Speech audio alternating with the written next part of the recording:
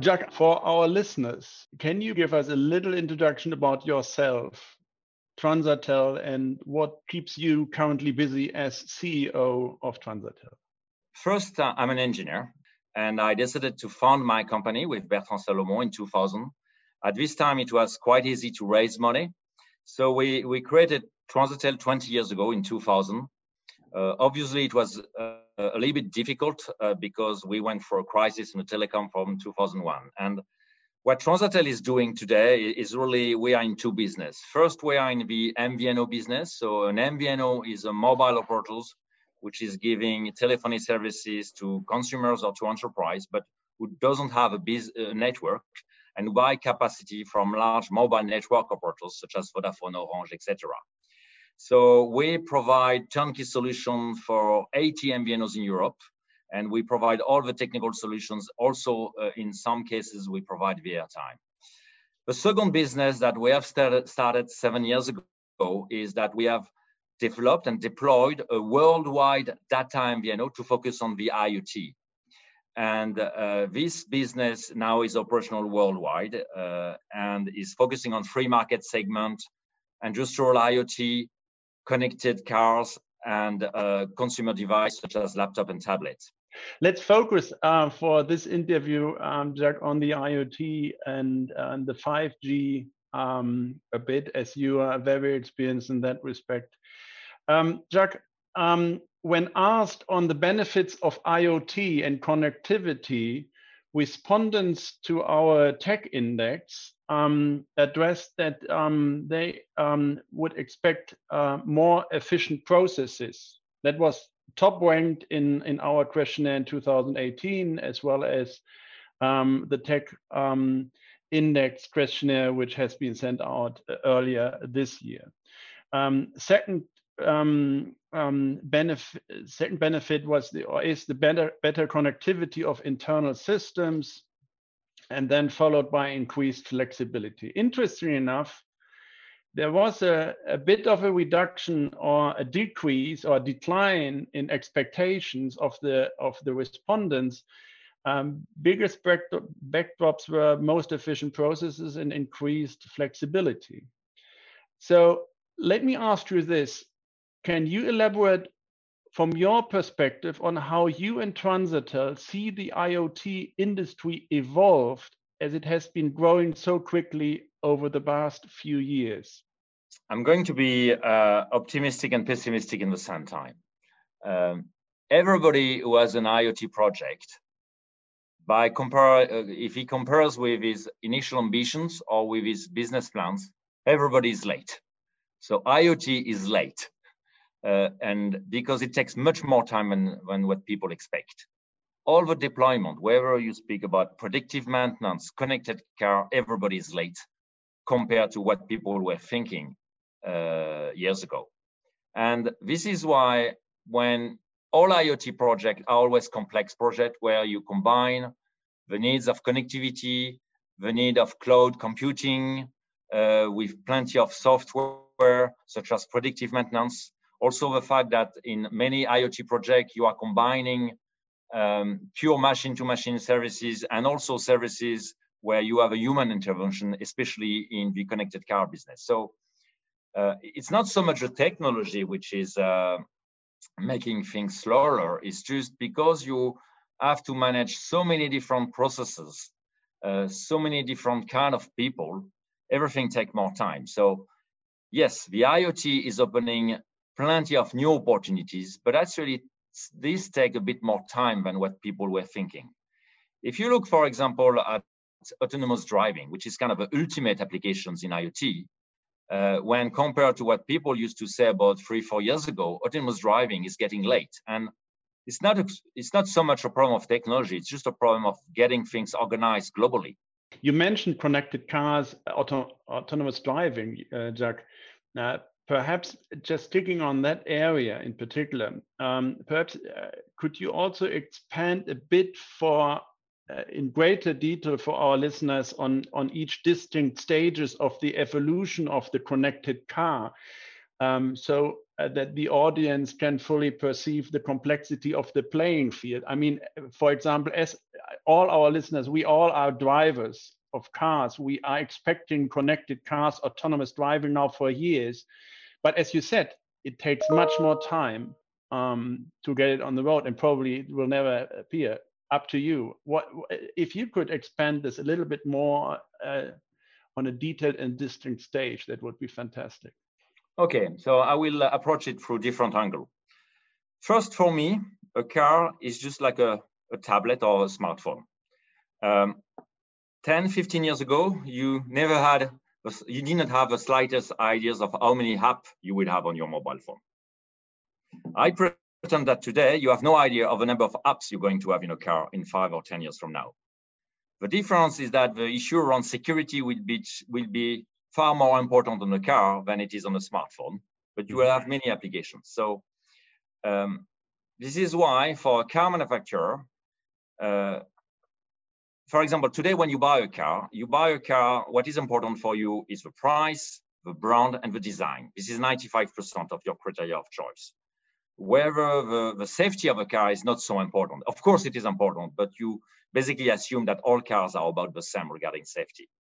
Tomorrow, I think that maybe 15, 20% of your criteria to buy a car will be around the service. When you buy a smartphone, what is your criteria to buy a smartphone? Your criteria number one is the price, but number two maybe is the service, meaning you want an Android type of service or you want an Apple kind of service. The design of a smartphone doesn't count because you have a cover. The quality of a camera maybe, but it's not really your criteria number one. It's the same thing for a car. So 15, 20, 25% of the criteria to decide a car will be the service environment. And the service environment will be with what I would call app. So you will have app which will be dedicated to, and which are already dedicated to the car for predictive maintenance. So every time you switch on your engine, then there is a very small diagnostic, and the result of the diagnostic are sent to the cloud, which means that the car manufacturer can anticipate if something's wrong goes on your car, and then call you or send you a message on your car, say, please go back to the car dealer because there is an issue. And by the way, you have 5 days to go to the car dealer unless your warranty extension is not going to be valid anymore.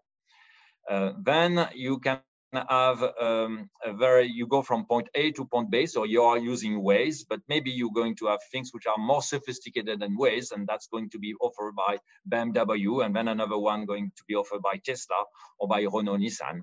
And that's going to be a very specific applications which will be linked with a car. And then in these applications, the human being is involved in that because it's a driver which is using it, or the passenger. And the driver wants to use some applications maybe more related to a traffic jam when the passenger is maybe more interested to where can I do some shopping or where are we going to have a good restaurant. And then if you are talking about the kids on the back, that's another story. And actually the kids, they will want to have some kind of Netflix things adapted to them because they are going from point A to point B. So there is about 45 minutes. So you want a video which is doing 40 minutes and not 1 hour and a half and not 10 minutes. You want a video which is just 40 minutes. So you want something very smart. But because you put in your car that you go from point A and to point B, and because there is such a traffic jam, then you want the video which is exactly the one you need for your kids. And I'm just imagining things here, but you see that there is no limit to the imagination, and I'm just a French engineer, so that's mean that my imagination is very limited compared to what the people can think.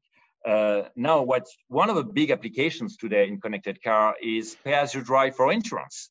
I've got an old car, so I put a small box in my car with a GPS because I pay per kilometer in my old car that I only use during the weekend. Now, all the services will be packaged by the car, and the insurance more and more is sold with a car.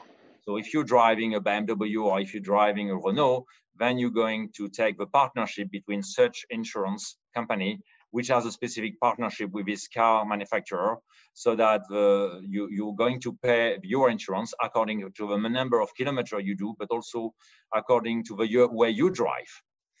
Those kind of programs exist for years, but usually it has been provided independently with a special box with the SIM cards that you put in the car. which is not so much efficient because when you put a box with a SIM card in your car, in terms of radiation, it's not very good. It's much better when it's already organized in the car through the antenna of the car, because then the reception is much better and it's much more packaged in a much nicer way. And I'm just gave you some example of services, but we're going to have many services. So the more we will go, the more those services will develop. Some of the services will be focused to the car, some to the drivers, some to the passengers, some to third-party services such as insurance company. And we're going to have many applications of different types. Jacques, further down a little bit on connected cars, can you break an IoT in the car industry? Can you break it down to us in layman's terms? So please, not too much of engineering talk, more for me as a lawyer to understand, and especially for the listeners, what telematic and infotainment are. What is the difference? What are the similarities? Telematic is typically the example I talk about, what I would call also the predictive maintenance. Basically, when in your car, every time you switch on your car, there is a bit of small diagnostic, which is going to check the pressure of your engine, of your tires, the level of compressions of your engine, the level of oil, the level of water you have in your engine. So, and it's actually what you have when you bring your car to a car dealer. It can plug a specific plug, and you have a very quick diagnostic. So this is what I will call telematics. It's a pure looking at your engine, at your car, globally speaking, just to check if everything is fine, from tire pressure, your engine, the oil, the water, etc. A few parameters like this. Look, let's say 50, 100 parameters. That's telematics. Infotainment is you go from point A to point B. So it's basically ways in the car. You go from point A to point B. So you say, I'm going there, and you want to find the smartest way to go there with not so much traffic jam. And if you start to have something a bit more sophisticated, then you may have an electric car and you may need to stop somewhere to recharge with the electric base station. And of course, you may want to relax and you want to have an internet radio with the right program for you because you love classical music, and anytime you go to this specific meeting, you want to hear Mozart and you don't want to hear the Rolling Stone. So this is the infotainment services, so which is more related to the human being. And all that is driven by, is on the same connectivity issue. So with the same connectivity channels, you can do telematic or you can do infotainment. Sometimes car manufacturers are using 2 SIMs, sometimes they are using 1 SIM. But at the end of the day, we are calling that cellular connectivity, which is needed to provide those 2 types of service, that infotainment and telematics. And I call it globally IoT myself. Okay, that's a super introduction into and getting back, Jacques, to your business and the one of Transatel. So hearing what the difference or the similarities between telematic and infotainment, and that both aim to broaden or perfect the connectivity component of car maker offerings. Let's discuss what type of network connectivity option are out there currently, and what are you expecting, also from Transatel's perspective? I mean, with 4G, you can do great things. 3G is clearly not enough, but with 4G, you can do many things. And even if there is a big hype on 5G, we don't need 5G now. We will need 5G in a couple of years, but not even next year. So we can still do far more things on connected car services just using 4G.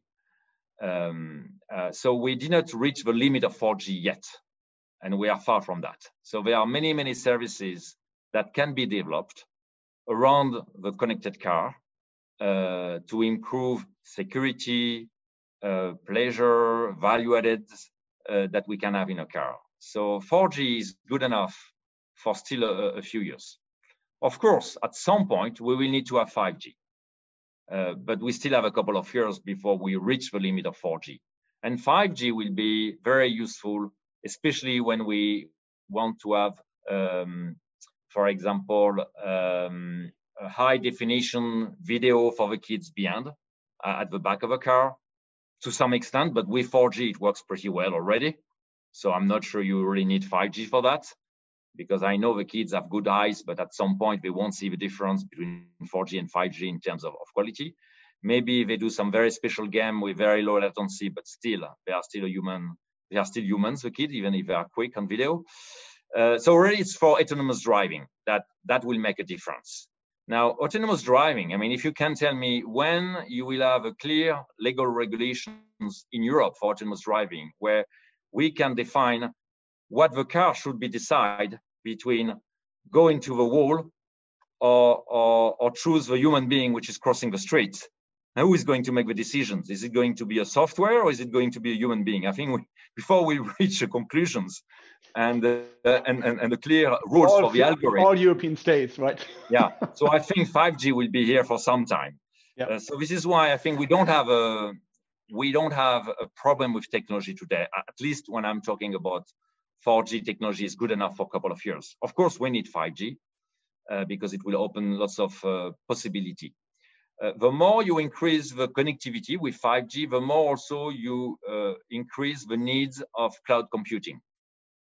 And so the needs of cloud computing are going to increase in a huge way. And then you're going to enter into new kind of problems around ecology, because when you have to put hosting center and cloud computing everywhere, you're going to use more and more energy. So there will be some social impact. And we see that you already have some people who complain about 5G, and they even think that 5G is bad for the health and that it's maybe increasing the COVID and so on. So we see that some people are reacting very negatively to 5G, and they will react very negatively on the development of cloud computing to some extent. So I think the human being, as it is, and without telling whether they are right or wrong, it's not my purpose, but that I think we will have more issue dealing with humans than dealing with the technology in terms of development. So it's more questions how we get organized as in Europe, for example, between the different kind of people and the different, what the people think, what are the rules of the game we're going to define, and the technology is not going to be the blocking point, it's not going to be the bottleneck. When asked about the sources of drive for implementation of IoT and connectivity, the respondents in our questionnaire for the Tech Index 2020 asked that the internal IT teams are the biggest source of drive, then followed just by internal customer service and the customer service. But it was also in 2018 that internal IT teams would be or are considered to be the source of drive. Hearing about you are so long in the industry and you have made so many changes and now in the IoT market based on, so what do companies and individuals involved in their company's digital transformation strategy should or need to know to stay on top of changes that are happening from the, what's your perspective on this? What is your secret at Transatel? Share it with our listeners. When you tell me that the IT department is number one to promote evolutions in the IoT, that make me think that those evolutions are more around efficiency, improve of efficiency, and not so much about putting a new paradigm of service. If we take the Apple, I mean, when Apple, they have their smartphone and then they invent the concept of application to a third party who had the capacity to put applications, they developed a new concept. So it was not the IT guys, it was more the strategic marketing guys who did invent a new concept. When I'm talking about the concept of multiple apps on a connected car, that cannot be driven by the IT people nor the technical. It needs to be driven by the marketing people or even the strategic marketing guys. I mean, because we are in a world where people used to buy device or used to buy cars, and more the people are buying a service, and they are buying a mobility services. This is true for car. This is true for many things. It could be true for washing machine, plenty of devices. So it's an evolution, and it's all the notion of you don't buy, you buy a service, you subscribe to a service, and you develop recurring revenues. And this really should be driven more by the marketing, coming to what the people want or what the people may want, and then I put the product, and then I see if the intuition is good. And when it's come with the IT team, then we are talking about optimization, which are great and which are necessary. So for me, the source of new projects should come from the IT team when we are talking about optimization, and from the marketing team when we are talking about changing the paradigm, moving from device to service. Interested in your immediate reaction on the outcome of the questionnaires, and I get that you have your own view on that. Let me get back to the 5G, Jacques, and what you have said a couple of minutes ago about, let's say, the differences and the impact of 5G for the connected car industry. And I remember that you said, well, we can do a lot in the connected car industry on the 4G level, and it not necessarily require 5G immediately. And this is, interesting enough, it fits into the outcome of the questionnaire of our Tech Index 2020, where respondents said just 3% consider automotive and driverless cars and as something, or autonomous driving as something, as a case where 5G offers most growth potential. I just want to share with you and the listeners the result in that respect in terms of cases where 5G offers most growth potential.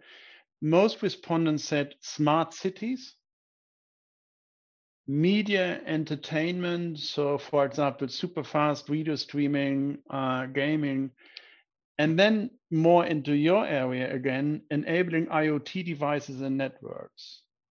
Followed then by data managed with 11%, and the rest is more below 10%.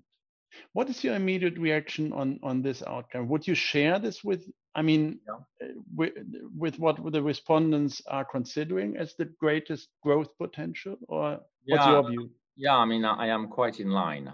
First, I think that most of the people have no ideas how they're going to, I mean, people have ideas how to use 5G, but I think the people don't know. I mean, it is the future, and most of the people ignore the future. We had a big hype on autonomous driving, and there is so much problem autonomous driving. First, you need to have huge investment to make the autonomous driving efficient and safe. And with the COVID crisis, we see that, I mean, I'm sure that all the projects of autonomous driving have been delayed by 2 years, just in a couple of months before the crisis, because you need to have a huge amount of money. And before to go to autonomous driving, the car industry need to go to the revolution of moving from thermic vehicles to electric vehicles. And this revolution is just starting, and you still need to have a huge investment so that we got 40, 50, 60% of our cars run by electricity or by hybrid engine. So this is where they invest the money, and they don't have that much money to invest in autonomous driving. By the way, some of the big car manufacturers have announced that they were postponing their investment in autonomous driving. So it will take time. Media, okay, you can already have a 4K movie with a 4G connectivity. Now, can you have 4K movie, or can you do 8K movie with 4G in a car? Maybe not if you drive too fast, but at some point, we will move to 16K, but your eyes are not going to have a capacity to see the difference, especially if it is a screen in a car. So we are starting to arrive to the limit of the human body to really benefit from this increased bandwidth. Smart city is another story, because in a city, you have a huge density of device. So you have a smartphone, you have the subway, you have a car. So you have many, many devices in the same location in 1 kilometer square. And we know that with 4G currently, we are starting to arrive to some congestion just because of the number of devices you have on a given space. 5G is going to give, is going to make a step so that we will be able to have much more device, and also some of the device will have a very small energy consumptions. And with the world of today, where we need to consume less and less energy, then yes, I agree that it's maybe on smart city that 5G is going to be the more useful in a reasonable short term, which means 5-6 years. I'm not talking about 1 year. In 1 year, nothing will happen. We will just do experimentation for the next couple of years. It's really in 23 that we will start to have some more massive usage. And the usage in 23 will be just fastest 4G. We're not going to have hundreds of thousands of devices in the middle of Berlin or Frankfurt or Paris. Because before to have those devices with a business model which makes sense economically, it will take time. Before we need to make a business model which works, you need to invest, you need to make money as a company. So who is going to buy the service? So it will take time. Of course, it will come, but it will take time because you are talking about the change of human being.